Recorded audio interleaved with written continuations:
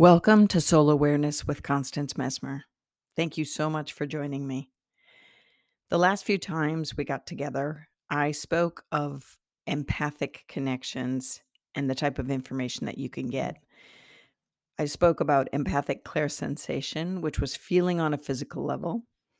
And then I covered empathic clairsentiment, which is feeling on an emotional level. And then we turned to the intellect with empathic clairpensée in regards to joining for thought process. Today, I'm going to talk to you about a different form of empathic connection, one that covers everything and anything because you share the same energetic space and experience what someone else is going through firsthand while they are experiencing it themselves. I hope you enjoy your time with me. In the year 2000, I was really compiling the different ways that I have psychic experiences. And there was one type of way that I was getting my information that I didn't have a name for. I looked all online. I called various schools of psychic development, even the College of Psychic Studies in London, quite esteemed to me. And they didn't have a word or phrase to name the type of experience that I was having. So I decided that I would name it myself, shared sensory experience, because it best described what was happening. And then I put it in my book, Some Dogs Talk, in 2009 as a way the protagonist it has his experiences. And the way it works is, for me, a shared sensory experience is the ability to share all of the senses of a being's experience, another being, as they are experiencing it, or for them to share yours. In essence, what happens is you energetically join as one with them and you get the information that you are after from an insider's perspective, if you will. You experience their life from their perspective. Sometimes this can happen for only a moment or it can be an elongated time. But this way, you're able to understand what the other is experiencing firsthand while they are experiencing it. I called it shared sensory experience since both people receive the sensory data at the same time. One person or one being has the direct experience, and the other shares the experience through a psychic connection. When you're doing this, you use your soul as a unitive link. In that moment, you are one. So, because of that, when the experience is over, it's imperative that you disconnect, cleanse, clear, center, and ground your energy.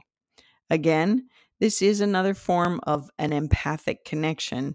It just happens to use all of your sensory skills and perceptions at once.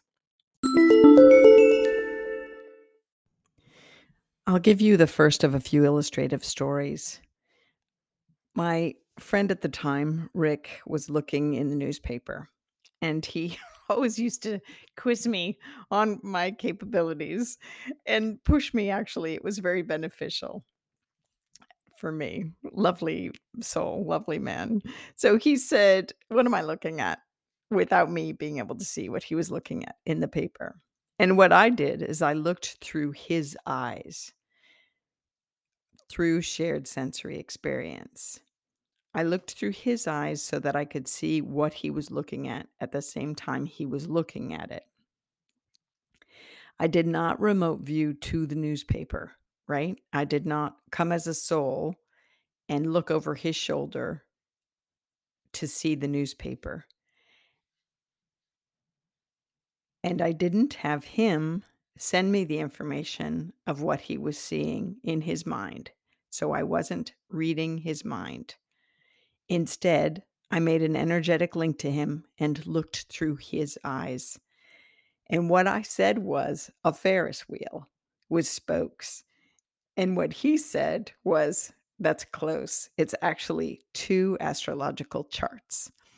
and the astrological charts looked like a double Ferris wheel on the page, and the spokes that I saw in the of a Ferris wheel type thing were actually the houses, the 12 houses in each of the 2 wheels. Oh my gosh, I misspoke. Listen, when that happened and Rick asked me, I actually said, "A double Ferris wheel. I see you looking at a double Ferris wheel." And then he said, "Wow, close. It's, 2 charts, 2 astrological charts, and they happen to look like a double Ferris wheel on the page." Sorry about that. Oh my god, my brain. I'm so sorry. Fast forward years later, and I have a family, and we're in town. And my middle son went missing. My middle son is pretty, this is normal for him to run off and kind of do his own thing. He's very adventuresome and independent, still is very adventurous. So he was gone, couldn't find him. We live in a small community, so I wasn't too worried, but I was still worried. He was, I don't know, between 9 and 8 and 11, maybe, probably closer to 9. I don't know. Anyway, point being, we couldn't find him. And my father said, "Look through his eyes." And I was like, "Oh my God, Dad, great idea." I had forgotten about what I had done with Rick at the kitchen table years prior, but I love my dad. He's always like, encouraging me to go further in my work. So Dad says, "Look through his eyes." So I did. I immediately zoomed into him using shared sensory experience. And I saw that I was doing a driving game and that I heard the sounds around me. I was immediately aware that I was in the game room. A lot of people, uh, the bings of all the game machines, all those, electronic games and everything.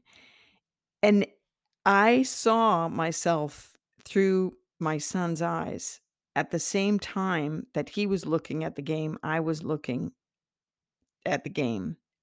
I was in the body as him. That was my direct experience. I turned to my dad and said, "He's in the game room upstairs. I know exactly where he is." So, we took off and right there he was, just as easy as that. And, it was fabulous, really. And I didn't, again, remote view. I didn't look around to say up into the ethers and up into the heavens, "Where's Andre?" I didn't ask any voices, "Tell me where my son is." I didn't go to the family angel or his guardian angel and say, "Where's Andre?" I immediately just, like, looked through his eyes. So I want you to know that I did this straight with intention. That's all I used. I didn't close my eyes. I didn't sit there and open up my chakras. I didn't take a cleansing breath. I did no special preparatory steps. I just looked. My eyes were open. It was with the intention of looking through Andre's eyes. And that was that, my son's eyes. In the animal medicine cards, I remember once coming across this write up that said, "It's the kind of power that comes from the idea of unity and of each being having within itself a part of all other beings. It is the law of oneness." I guess if I were asked, how do you think you're able to do the shared sensory experience? I think it's because I believe I can, with no hesitancy. And I do believe in oneness, and I believe we're capable than far more um, experiences than we have in the physical realm. Obviously, I believe that. And I just think we're magnanimous, all of us. And I think we can all do this. When I was young, I used to have shared sensory experiences all the time because I would shapeshift and I'd be in 2 places at once.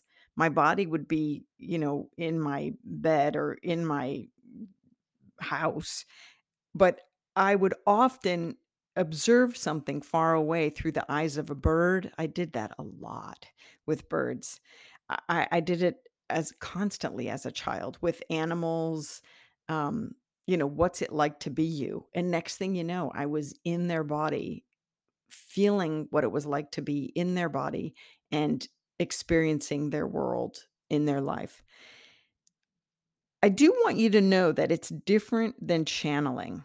Okay. Channeling is when you allow another being to take over your body so that they can speak and act through you. A shared sensory experience is not a psychic takeover experience, right? Especially because um, with a shared sensory experience, you're going into it and you're going into them. It's not the other way around.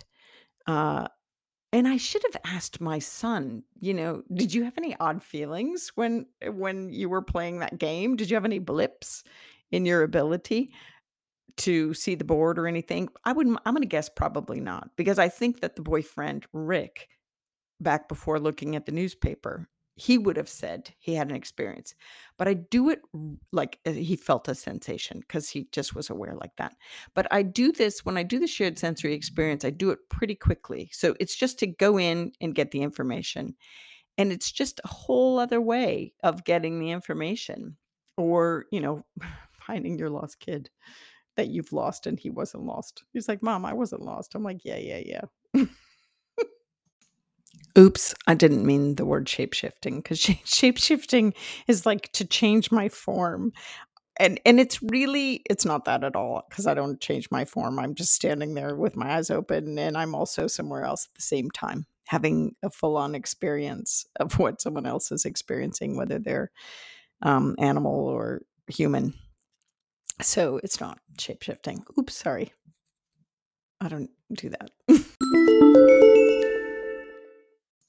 What happens in a shared sensory experience is you are literally sharing the same psychic space. You experience life from the other being's perspective, if only for a moment. And the closest way to explain this is that you shift your awareness to them with the intention of knowing or sharing their experience. You can do this and have your thoughts, ideas, feelings, and energies permeate their entire physical body so that you are joining energetically with them to see and experience the world from their perspective in the moment they're having the experience. I think when I do this, it's always on purpose. And I wonder if people do it accidentally as empaths. I remember a client reached out to me with that query. I think it was a way of them saying they had the experiences where it was happening inadvertently. If you feel that that's you, I would imagine that you need to recognize that you're doing it and sit with your soul to ask what's happening, and is this for my highest good, and how can I work to control this? You're always in charge of your soul. So you could decide the type of experiences that you're going to have. With shared sensory experience, when this happens to you, you're actually receiving the sensory data and the sensory information at the same time. One of person is experiencing it directly in their physical world, much like Rick was looking at the paper or my son was playing the game, but the other shares the experience through a psychic connection. And I didn't really feel like I was only in their head. I physically felt with my son that I was in his whole body. With Rick, I did feel like I was just looking through his eyes because it was a quick look. But with my son, I wanted to know where he was. So I really wanted to know beyond what was he looking at. I wanted to know the surroundings. And again, it wasn't remote viewing. I wasn't looking around and seeing him playing the game. I was him playing the game. In that moment, I was experiencing life with him as one. Again, I go in with purpose when I do this, and when I come out, it's really important that you disconnect and ground and center yourself and cleanse and clear, because you don't want to carry someone else's energy around. It may be helpful to put your hands on the top of your head, or maybe sit down and in a chair or on the floor or on the ground, and steady yourself and really feel connected deep into the earth. Take a big breath, imagine your whole body connected to the earth, look around, see what's around you. If you're in a room, notice the windows, notice what's on the floor, notice what's under your feet. All of these things will help to ground you in the present, right? And then after a while, it'll be fast. It'll be lickety split. The more you do this, the more you practice it, all these lessons you're cumulatively working on, like getting grounded in my body. Oh, I'm feeling lightheaded. Where's my energy? Where are my thoughts? Where am I thinking? Where's my empathic awareness? And again, shared sensory experience is an empathic awareness. And so you have to treat it as such, disconnect, ground your energy, cleanse and clear, and come back to yourself.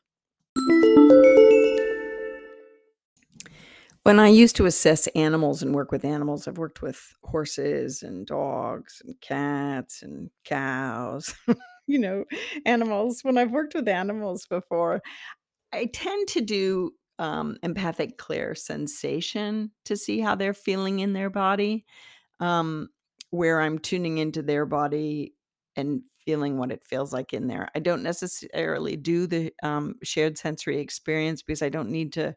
I mean, especially if I'm sitting right with them, I can see what they're looking at or see what they're doing. So I instead just choose to feel what they're feeling in their body if it's a physical ailment that I'm treating them for. If they were at a distance, if I were to be giving a read, then sometimes I might do the shared sensory experience to find out, what their world is like in their paddock or in their stall or whatever, if I'm dealing with a horse, in case there's information that I can't get from the horse clairaudiently. Let's say they're not talking to me, but all I can do is like, listen, I will try anything and everything to get a message across. This is why I'm telling you all of these different variables, these different ways to have soul awareness, so that if one doesn't work, then try something else. And if one is your go-to and you find massive success with it, then stick with that. There's no need to develop all of them. I'm just saying, why not? Why not have the repertoire? So, anyway, so with horses in particular, or depending, usually an animal, because sometimes animals don't necessarily talk. That's why the book was Some Dogs Talk, right?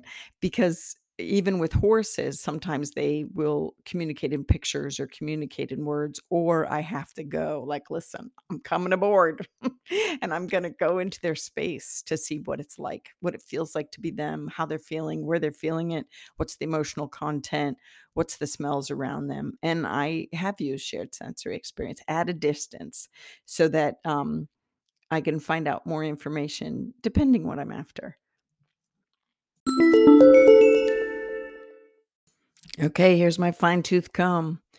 Where all the other clairs, not empathic, but clairs, clairvoyance, clairaudience, clairsensation, clairsentiment, clairgustance, clairolfactory, all those ESPs, extrasensory perceptions, right?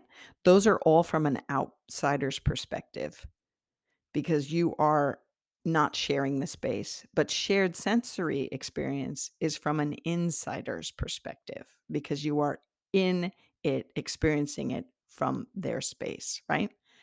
Do you understand that?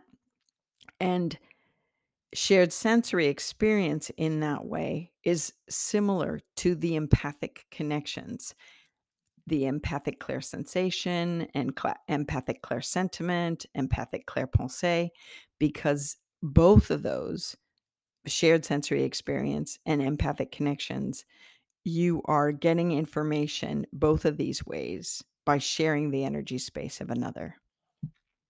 Don't you love that? So you see, all the clairs otherwise on their own are from an outsider's perspective. All the empathic in the shared sensory experience, insider's perspective. It's cool, right? I would love to teach this in college or high school or grade school. Oh my God.